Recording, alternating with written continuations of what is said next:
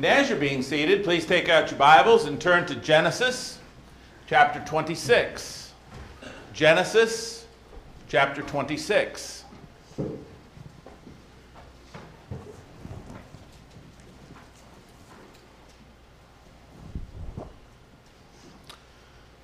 Tonight we are going to continue with our Going Back to the Well Sunday evening sermon mini-series with a lesson entitled, as I said this morning, The Well of Conflict. Although perhaps a slightly more appropriate title might be The Wells of Conflict. It is a very practical, very powerful, very immediately impactful lesson as we read through the text. It's one that is all about God's incredible formula for conflict resolving. God's incredible conflict resolving formula, which is always perfect, always flawless, and consistently produces good and positive fruit in the lives of those who will listen to and put it into practice. The lesson tonight picks up right after where we left off in last week's lesson with Rebekah. You'll recall that in Genesis chapter 25, verses 19 through 26, let me rephrase that. Start over. Starts right off with where we left off last week with Rebekah. That's what I wanted to say. In Genesis chapter 25, verses 19 through 26, we see that Isaac is 40 years old when he takes Rebekah as his wife. We read from there in Genesis 25 of how she is barren and how Isaac pleads to God for her to be able to bear children, which she eventually does, eventually giving birth to Jacob and Esau when Isaac is 60 years old. In verses 27 through 34 of Genesis 25, we read the story of Jacob and Esau and how Esau sold his birthright for a cup of soup, and that story that we are all well aware of. And so we begin tonight, right after those events, with Genesis chapter 26, verse 1. Then there was a famine in the land, besides the first famine that was in the days of Abraham. And Isaac went to Abimelech, king of the Philistines, in Gerar. Then the Lord appeared to him and said, "Do not go down to Egypt. Live in the land of which I shall tell you. Dwell in this land, and I will be with you and bless you. For to you and your descendants I give all these lands, and I will perform the oath which I swore to Abraham your father. And I will make your descendants multiply as the stars of heaven. I will give to your descendants all these lands, and in your seed all the nations of the earth shall be blessed, because Abraham obeyed my voice and kept my charge, my commandments, my statutes, and my laws." So Isaac dwelt in Gerar, wouldn't you? God said, stay in this land, don't go to Egypt, and I will bless you. And one of the reasons I will bless you is because of Abraham's great faith, because Abraham listened to what I said and he did what I said. And so what we're going to see here is that Isaac, encouraged by that, surely is going to try to do the same thing. And I want us to understand that verses 2 and 3 and 4 in particular are the absolute bedrock. They are the bedrock cornerstone of everything else that is to follow in this account when it comes to God's conflict resolution process that brings about such incredible results. Verses 2, 3, and 4. Here's why. From here on out, it is going to be Isaac's undaunted, rock-solid, incorruptible, despite whatever difficulties come, his father Abraham imitating faith, it is going to be this very promise of God to him, to stay where he's told him to stay, that is going to determine all of his conflict responses over the wells that we are about to talk about. God said, stay here in this land. Don't go to Egypt, stay here. Now listen, oftentimes when God tells us to do something, there's problems. There's conflicts that come our way. We know as Christians, we know that after we become Christians, sometimes living the Christian life, that there's all kinds of persecution, there's problems, there's things that come. But God is telling Isaac, stay put, do not leave. And because Isaac believed him and stayed, he's going to have some conflicts to resolve, but he's going to resolve them in a very beautiful way. And this is how this whole thing is going to go. But don't read over verses 2, 3, and 4. It was his belief in the promise and providence of God that God would bless him if he stayed there that was going to allow him to handle all of these conflicts over the wells the way he did. However, Isaac was still only human, okay? And as we all know, he was neither perfect nor flawless, and in his humanity, he did not handle all of his doubts and fears and conflicts quite as well as he handled those surrounding the wells. As we see in verses 7 through 11, Rebekah's beautiful. He's afraid that the men of that place might kill him and take Rebekah. He said, you know, Rebekah's my sister, and didn't claim her as his wife. And then Abimelech has this time with him and says, how could you do this to us? And so Isaac didn't handle everything perfectly. He was dishonest in that case, and I understand that. But here's the thing. Despite his fears in that regard, despite his problems and his struggle and his failures and his shortcomings and his sin in that regard, God still keeps God's word. God still keeps his end of the deal and rewards him mightily. Look at verse 12. Then Isaac sowed in that land and reaped in the same year 100-fold, and the Lord blessed him. Despite our failures and our fears sometimes that God knows that we're going to struggle with, and some of the things that we do that aren't what they ought to be, God loves us, and sin is never okay. Don't walk away from here and say, Doug said lying's okay. No, Doug didn't say that. That's wrong. That would be a sin. But the fact is that God, because Isaac stayed there, Isaac was blessed because God said, if you stay here, I'll bless you. And God will keep his end of any covenant or commitment that he makes, and so he did. This reminds me of some of the promises of the New Testament for those who will trust and obey God no matter what, just like Isaac did when it come to staying in that land. And for example, in the parable of the sower in Matthew 13:23, it says, he who received seed on the good ground is he who hears the word and understands it, who indeed bears fruit and produces some 100, some 60, and some 30.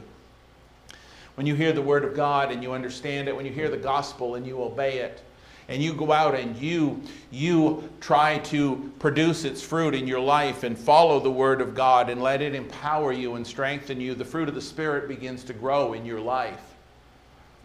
You are blessed because God keeps his end of all agreements. I'm reminded also in the New Testament of Mark chapter 10, verses 28 through 30, where we read, Peter began to say to him, that is Jesus, see, we have left all and followed you.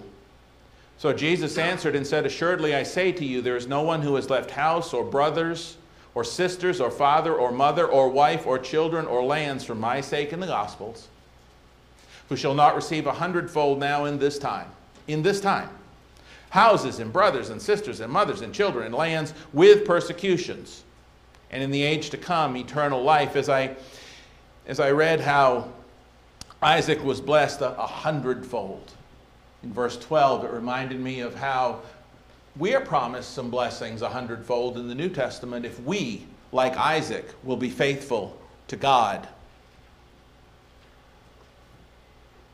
So that's just the beginning in verse 12 of Genesis 26 of the blessings. Let us read on a little further. Verse 13. the man began to prosper and continued prospering. God doesn't do things halfway. He started to prosper, and he continued prospering until he became very prosperous. For he had possessions of flocks, possessions of herds, and a great number of servants. So the Philistines envied him. Now the Philistines had stopped up all the wells which his father's servants had dug in the days of Abraham his father, and they had filled them with earth. And Abimelech said to Isaac, "Go away from us, for you are much mightier than we." Don't fail to see that. He said to Abraham, "Go away, because you're much mightier than we." And he's got all these servants. I mean, Isaac could have formed a small army here. The Philistines are envious of him. They're jealous of him because of his power and possessions. And so what do? They say, "Leave." They ask him to leave. Now, here's the conflict. Do you see it? God said, "Stay in this land, I'll bless you beyond your imagination," if I may paraphrase. He stays, he's blessed, and he's blessed more, and he's blessed more, and he's blessed more because he stays. God said, "Stay, I'll bless you." He did. In fact, he was so blessed that the people who lived there said, "We don't want you here anymore. It's time to leave." So God says, "Stay." The people say, "Go." God had already told him to dwell in this land and he would be with him, verse 3. So, what's the faithful follower of God to do? What is a faithful Isaac or the faithful follower of God to do? God says, "Stay there." People say, "Leave here." What does he do? Fight? Remember, the Philistines had just said, "You're mightier than we." He could have formed a small army. Does he fight? Does he flee? Does he forego his faith and give up on God? Not a chance. None of the above. He doesn't do any of those things. You know what he does? Verse 17. Then Isaac departed from there and pitched his tent in the valley of Gerar and dwelt there. You know what he did? He simply moved down a piece. He moved a little bit further away. Same land, same region, just relocated. He didn't fight with them. He just moved a little bit further away, but stayed in that same land. As I said, remember what the scripture says in verses 12 through 16. Isaac was mightier and more prosperous. He could have fought. He might have even won the fight. Many in the same situation might have thought that was the way to go. God said, "I'm here and I'm going to fight." But not Isaac. Now Isaac wasn't going to go against the Lord and leave that land, that region, that area, that territory. He wasn't going to go against God and do that and just move totally out of there. But neither was he going to fight about this particular singular spot in that land. You see, brethren, it was because he knew God.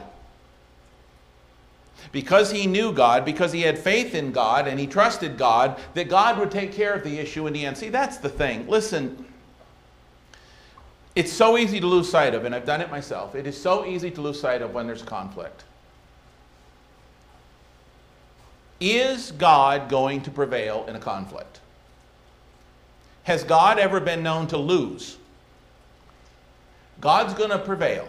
God is going to come out on top. So, knowing God, and he knew that God had promised him if he'd stay, and he knew that he was going to be even more blessed. So, he doesn't leave the land, but he doesn't fight either. He just relocates a little further down the valley, as it were. Isaac's story has to be one of the most beautiful, one of the most powerful, one of the most faith-dependent and ultimately positive, Christ-like examples of God-desired conflict resolution in the entire Bible. You know what it reminds me of? It reminds me a lot of Jesus. It reminds me of Jesus. Remember when he entered the country of the Gadarenes. And they wanted him to leave after the herd of pigs, swine ran down the hill and into the water. Remember, the local folks showed up and said, "We don't want you here." So, could Jesus have fought them and won? Could he have stayed? Could he have caused a scene, caused a stink? Sure. What did he do? Got in a boat, went to the other side of the lake, where he kept preaching and teaching. See, he didn't stop with the mission. He didn't stop with the mission of God. He simply relocated just a piece, just a ways down on the other side of the lake there, the other side of the sea, the other side of the water. And he kept doing what God had told him to do. Isaac's doing the same thing. He's staying in the land. He's just relocating a little bit, just getting out of the line of sight of some of those that wanted him to leave. But he's not disobeying God to do it. Reminds me of Jesus when he said, "Don't you know that I could call my heavenly Father and that he would at once put at my disposal more than 12 legions of angels?" Could Jesus have won that fight if he'd wanted to fight? Of course he could have. But he chose to just do his Father's will and not fight, knowing in the end God would take care of it, and God did. Reminds me of Jesus when he went humbly to the cross, knowing he's just going to do his Father's will, even though he could have fought and won. Isaac here, to me, is reminiscent of Jesus as described in 1 Peter 2:22 through 23, whom it says, "Committed no sin, nor was deceit found in his mouth, who when he was reviled did not revile in return, and when he suffered he did not threaten, but committed himself to him who judges righteously." Conflict, resolution. There is so much in the Bible about this positive, fruitful type of conflict resolution. It is unbelievable. Did you know in just one chapter of Proverbs, one proverb, how often this idea presents itself? Turn with me, if you want, in your Bibles to Proverbs 15. And as you turn there, again, let me frame it in this context. The context of them coming and telling Isaac they want him to leave in verse 16, and Isaac in verse 17 just moves a little ways beyond them. Doesn't leave, doesn't disobey God, just a little bit further down rather than fight. See if these don't describe Isaac. Proverbs 15, verses 1 and 2. "A soft answer turns away wrath, but a harsh word stirs up anger. The tongue of the wise uses knowledge rightly, but the mouth of fools pours forth foolishness." Could Isaac have answered in anger when they asked him to leave that area and said, "God told me to stay, and I'm telling you guys, you best back off"? Could he? Well, he could have, but he chose not to. He gave a soft answer, as it were. He simply departed as he was asked. Verse 4 of Proverbs 15, "A wholesome tongue is a tree of life, but perverseness in it breaks the spirit." It doesn't tell us what Isaac said, but he had a humble heart and a wholesomeness about him.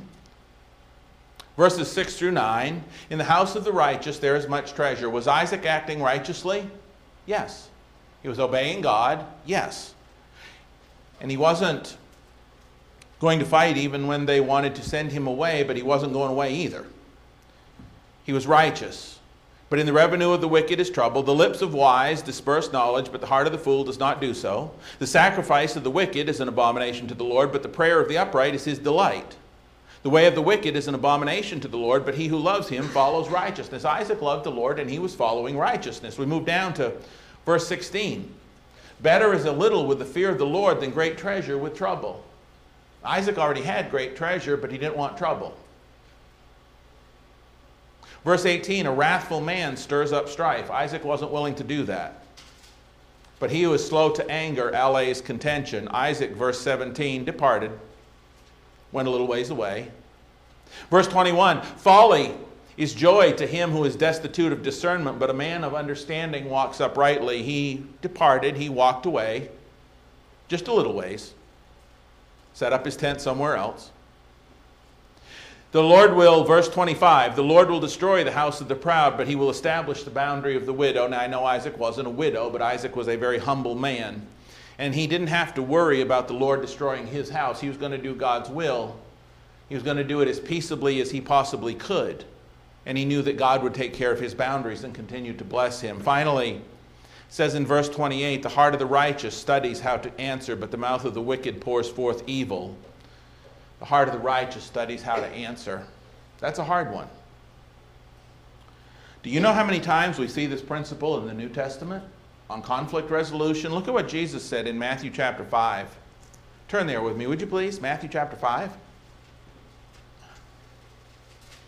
It all follows the same path, no matter what phraseology it's packed in. Matthew chapter 5, Sermon on the Mount, starting right out. Very familiar passage, but notice how it mirrors the conflict resolution that Isaac took up in Genesis 26. Matthew chapter 5, verse 38. You've heard that it was said, an eye for an eye and a tooth for a tooth.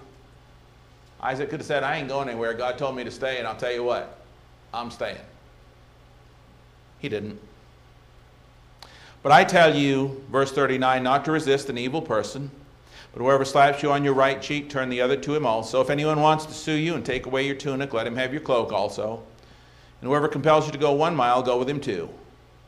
Give to him who asks you, and from him who wants to borrow from you, do not turn away. Abimelech come and said, you need to go. Isaac said, okay. Look at what the Apostle Paul told us in Romans chapter 12. Romans chapter 12, beginning at verse 17.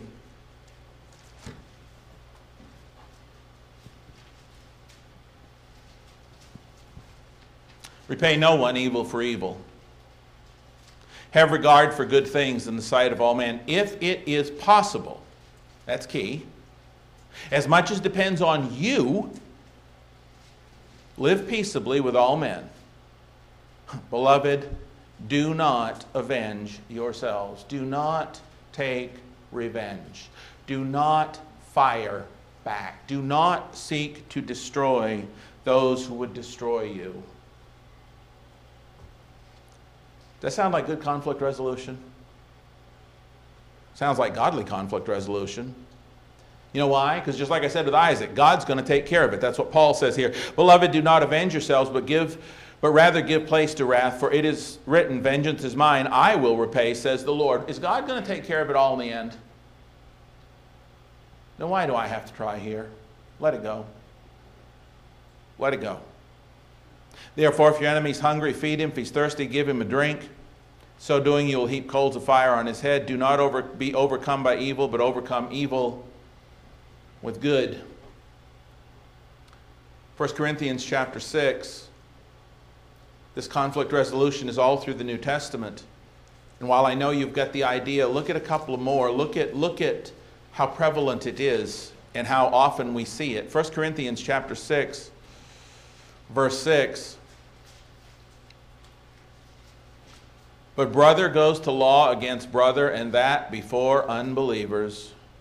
Now therefore it is already an utter failure for you that you go to law against one another. Why do you not rather accept wrong? Why do you not rather let yourselves be cheated?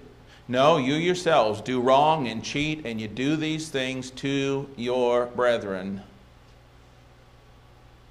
Do you not know that the unrighteous will not inherit the kingdom of God? Do not be deceived. Neither fornicators, idolaters, nor adulterers, nor homosexuals, nor sodomites, nor thieves, nor covetous, nor drunkards, nor revelers, nor extortioners will inherit the kingdom of God. Now, we often take verses 9 and 10, we apply it to one sin. But there's more than one sin listed there. In fact, what gets us to that section of text is the text that I read before it, where brother was going against brother in a court of law before unbelievers, and Paul said, if you do that, you've already all lost. Doesn't matter what the issue is, you've already lost. Verse 7, therefore it is already an utter failure for you that you go to law against one another. Why don't you rather just accept wrong? Fighting over land and claiming each other's stuff. Paul down there in verses 9 and 10 mentions extortioners, thieves, because that's what he's talking about up in the beginning of chapter 6. We see this idea of conflict resolution. Sometimes accept the wrong and let it go. Final one in the New Testament, just to show you an example of this type of conflict resolution, is 1 Thessalonians chapter 5, verse 15.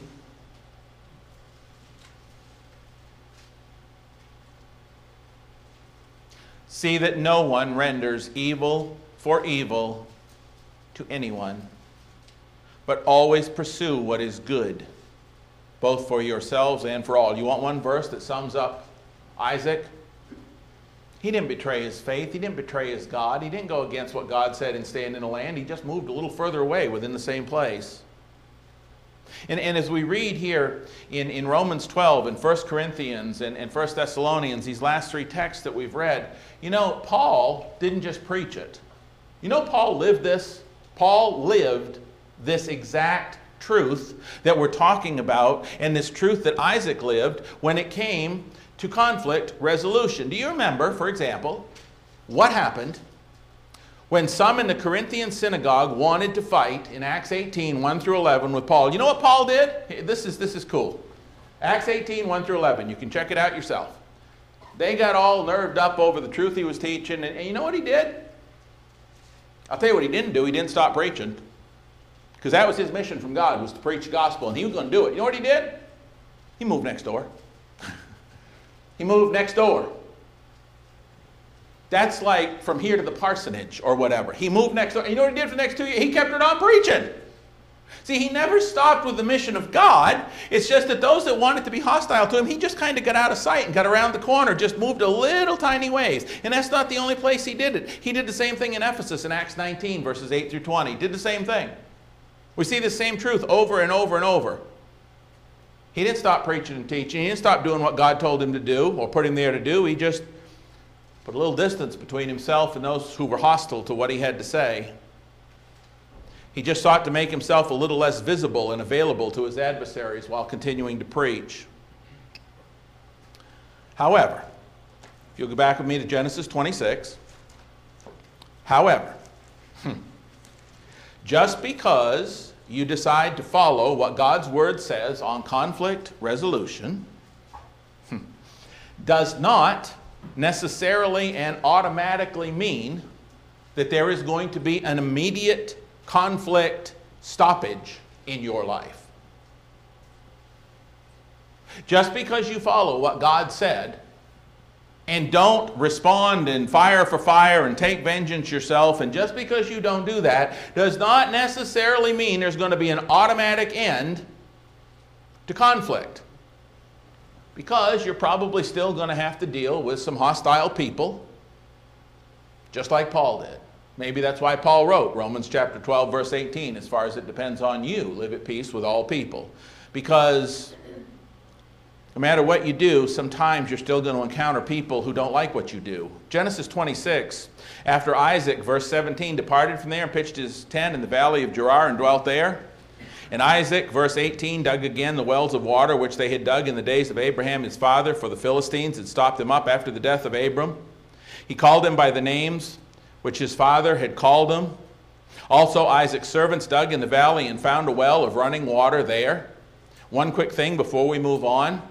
They moved down a ways. They moved out of the immediate vicinity of where they were, but they're still in the same land and territory. And I like how the Bible words this. It would appear that Isaac himself had a personal stake in this. Notice verse 18. And Isaac dug again the wells of water. Now, I realize sometimes when it says this person did that or this person did that in the scriptures, I understand that when we're talking about those that had a lot of servants, and Isaac did, that sometimes it's talking about the servants doing it in his name or for him. But in this text, it says in verse 18, Isaac dug the wells. And then in verse 19, it says, also Isaac's servants dug in the valley. And so it seemed to indicate that Isaac himself did a little bit of the digging. Maybe he didn't, but it would appear that way because it differentiates between when his servants are doing it and when he's doing it, or at least it seems to. However, moving on to verse 20, care to guess what happened? He's moved, he's been the nice guy, he's gotten down here, maybe dug some of the wells himself, certainly his servants have.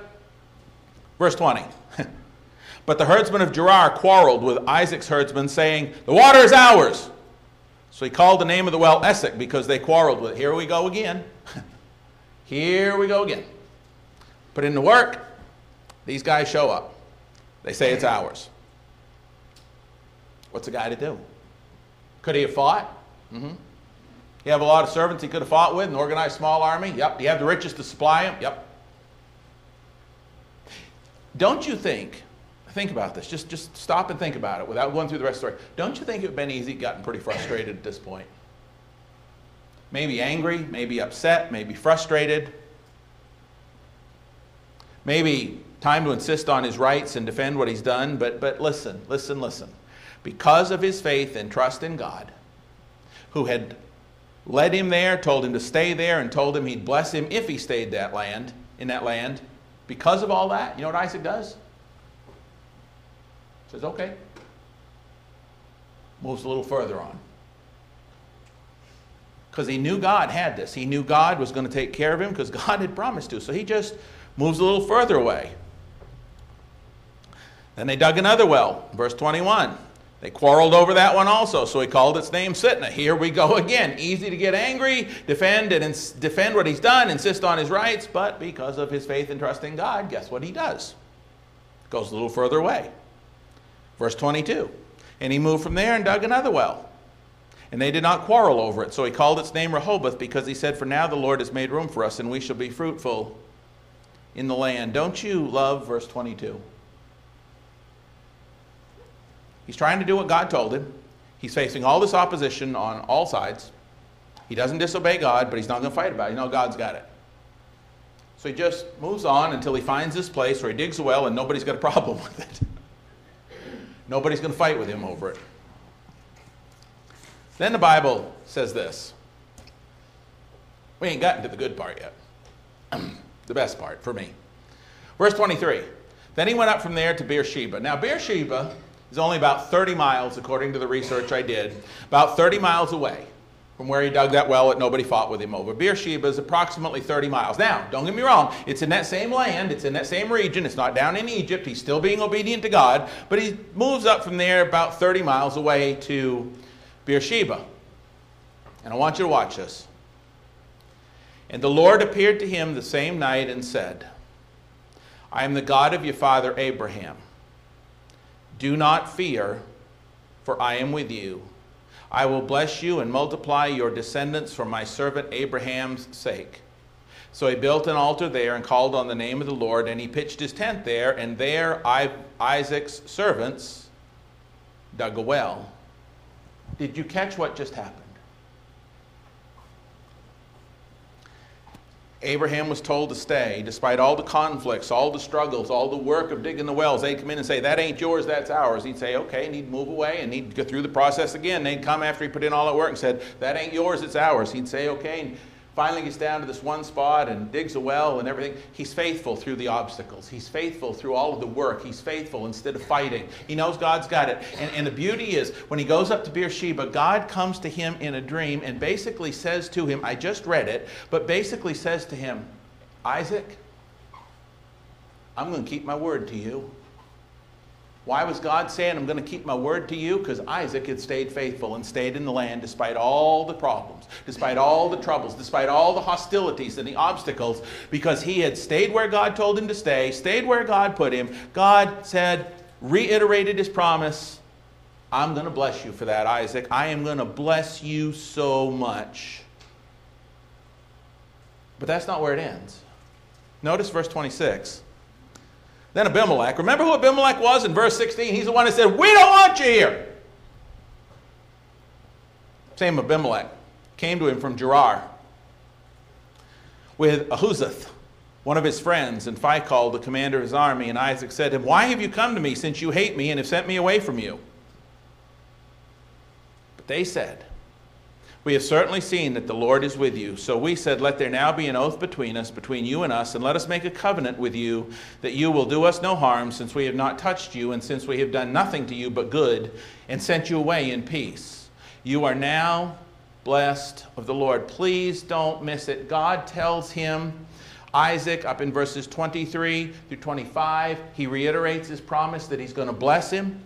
And now Abimelech comes to him, and he's blessed with peace with his enemies. Conflict resolution. Peace. In fact, it says in verse 30, so he made them a feast. They ate and drank. Then they rose early in the morning, swore an oath with one another, and Isaac sent them away, and they departed from him in peace. Peace. Those who were once enemies are now at peace. Why? Because Isaac refused to fight, and he refused to disobey God, and he used his head and his intelligence and his faith, and in still staying in the same land, even when it was hard and difficult and staying the course that God had put him on, God said, I'll bless you, and then God showed him when Abimelech shows up and the conflict is resolved. Isn't that awesome? Verses 32 and 3. And it came to pass the same day that Isaac's servants came and told him about the well which they had dug, and they said to him, we found water. So he called it Sheba. Therefore the name of the city is Beersheba to this day. That very same day they found a well of water. How providential.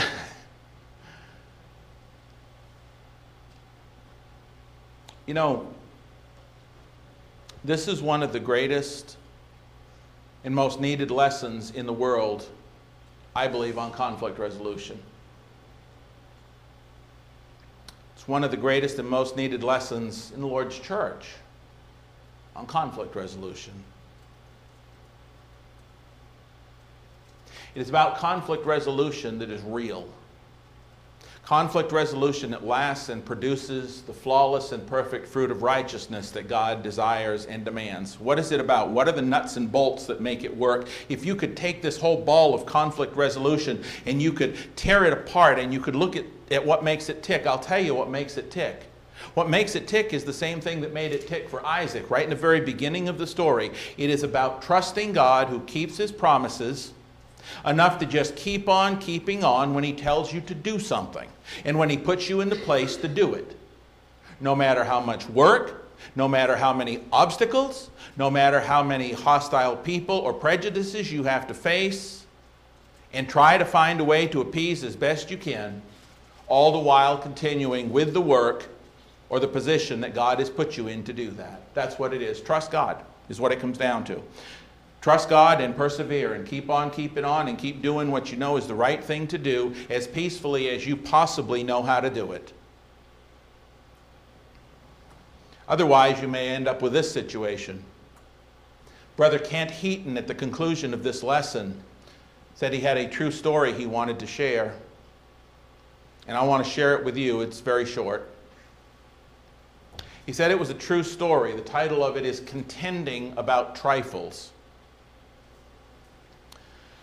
In the year 1005, some soldiers of the Commonwealth of Modena ran away with a bucket from a well belonging to the state of Bologna. The implement might be worth a shilling, which is nothing pretty much. It's a pail, it's a bucket. But it produced a quarrel which worked into a long and bloody war. Henry, the king of Sardinia, for the Emperor Henry II, assisted the Modenese people in keeping possession of the bucket. And in one of the battles, he was taken prisoner. His father, the emperor, offered a chain of gold that would encircle Bologna, which is about 7 miles around. A chain of gold that would go 7 miles around the other kingdom if they would just let his son go. This was over a bucket. The offer was in vain. After 20 years of imprisonment, his father being dead, the son pined away and died also. His monument is still in the Church of the Dominicans. The fatal bucket is still exhibited in the tower of the Cathedral of Modena, encased in an iron cage. A pail, a bucket. It caused a bloody civil war. And a 7-mile chain of gold was not enough to secure the king's son's release. And so both of them died. Can you imagine fighting over a pail? A pail.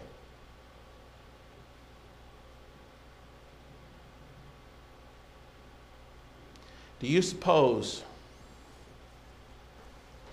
that just maybe such a senseless, needless, and long-term pointless suffering is maybe why God so strongly emphasized and is so adamant about our need for godly love and forgiveness of one another.